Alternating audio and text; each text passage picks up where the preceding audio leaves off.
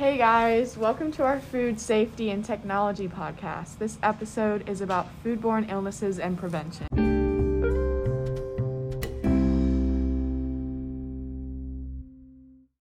Hi, I'm Addison. And I'm Catherine. In this episode, we are going to discuss some of the dangers of poorly prepared food and what we can do to prevent foodborne illnesses. Poorly prepared food can be very dangerous to all types of people, especially old people, young children, and people with weak immune systems. You've probably heard of diseases like Salmonella or E. coli, and today we will discuss what foods they come from, the dangers of consuming these foods, and things that can be done to prevent them. There are several measures you can take to prevent getting foodborne illnesses. During this episode, we will tell you what you can do to prevent foodborne illnesses.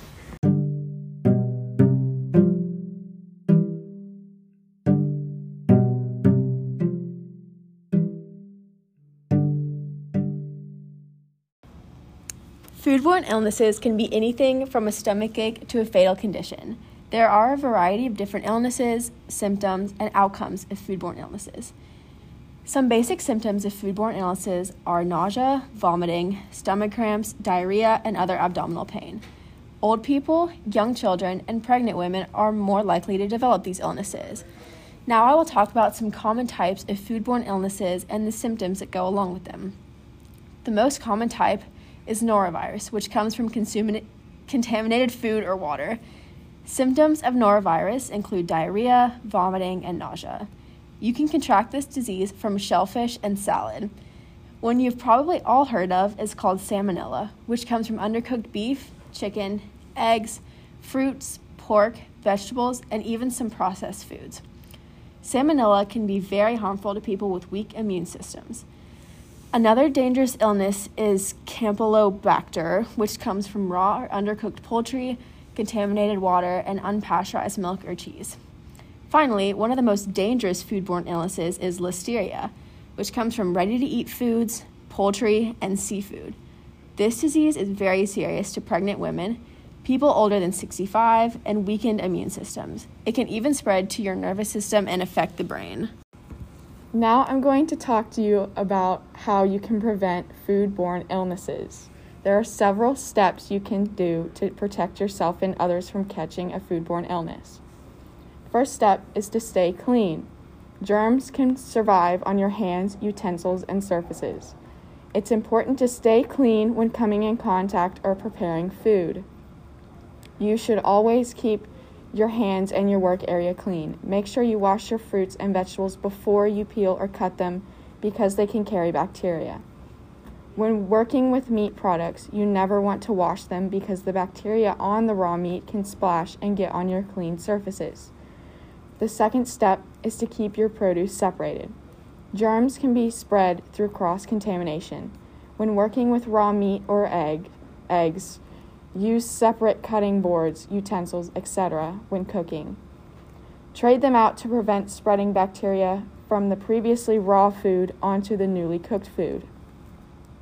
The third step is to be aware when you're cooking. Make sure when you are cooking that you have your food at the correct temperature. Owning a food thermometer can be helpful when checking the temperature of your food and make sure your food is cooked properly. When cooking, you should cook whole meats at 145 degrees Fahrenheit, ground meats at 160 degrees Fahrenheit, and poultry at 165 degrees Fahrenheit. One more tip for cooking is to stay away from raw items that should be cooked before consumption. For example, stay away from raw cookie dough or anything that contains raw eggs. The fourth step is to be aware of refrigerated foods. Make sure to refrigerate perishable foods. When shopping, you should always get your meat products last to prevent them from spoiling. The last step is to report to a healthcare provider if you or someone you know has gotten ill from food at a restaurant. If you follow all these rules, you should be safe from most foodborne illnesses.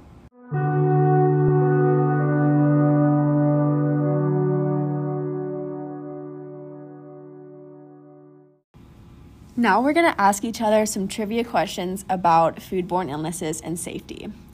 Addison, what is the danger zone range of temperature in food handling? Is it 50 to 100 degrees Fahrenheit, 80 to 120 degrees Fahrenheit, 40 to 140 degrees Fahrenheit, or 100 to 212 degrees Fahrenheit? I have no idea. The correct answer is 40 to 140 degrees Fahrenheit. Okay, next question. Catherine, most people will not experience a foodborne illness in their lifetime. True or false? True. The correct answer was false. Addison, what is the most common symptom of foodborne illness? Is it kidney failure, diarrhea, skin rash, or headache? Is it diarrhea? It is diarrhea. Okay, Catherine, which of the following groups has the lowest risk for foodborne illness? Young adults, the elderly, infants, or individuals with AIDS? Is it individuals with AIDS? The correct answer was young adults. Addison, which of the following are reasons for the increasing incidence of foodborne illness? Is it increased consumption of foods imported from foreign countries, increased number of individuals eating in restaurants, better diagnosis by physicians, or all of the above? Is it all of the above? Yes, it is. Sugar and salt act as preservatives by killing microorganisms directly, increasing the water content of food, increasing the acid content of food, or binding water so it is not available for microorganisms. Is it the binding water one? Yes, it is. Food irradiation to preserve foods is dangerous and outlawed by the government. Is that true or false? True. It is false, actually. Salmonella infection usually results from undercooked pork. True or false? True. The correct answer was false. True or false? Foodborne diseases can cause death. True. Yes. If food looks okay and smells okay, it is always safe to eat. True or false? False. That is right. Some microorganisms are useful to make food and drinks. True or false? True. Yes. The proper temperature for a home refrigerator should be below 8 degrees Celsius, which is 46 degrees Fahrenheit, or below 5 degrees Celsius, which is 41 degrees Fahrenheit. True. The answer was below 5 degrees below 5 degrees Celsius and 41 degrees Fahrenheit. Keeping raw and cooked foods separate prevents cross-contamination. True or false? True. Yes.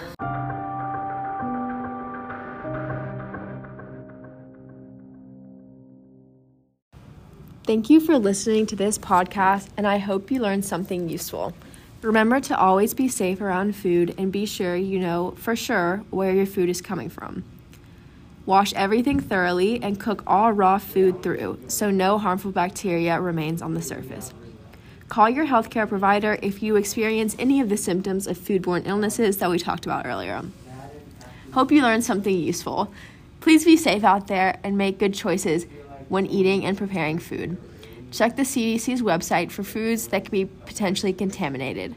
Also, do background checks on restaurants that you plan to eat at and make sure their standards are up to the FDA guidelines. I'm Addison. And I'm Catherine. And this is our Foodborne Illness and Prevention podcast from our Food Safety and Technology series. Thank you for listening. We hope you enjoyed it and learned something useful. Contact us at dagleyk22@ensworth.com, dagleyk22@ensworth.com, or voncolna21@ensworth.com, voncollna21@ensworth.com, with any questions, comments, concerns, or ideas for future episodes. Come back next week for our second part of the series where we talk about food technology.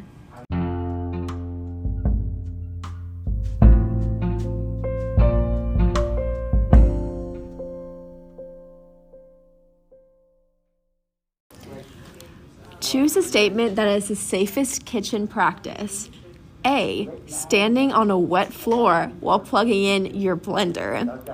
B. Using a sharp knife to chop vegetables. C. Turning handles outward on the stovetop.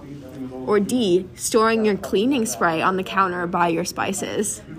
Is it B? Yes.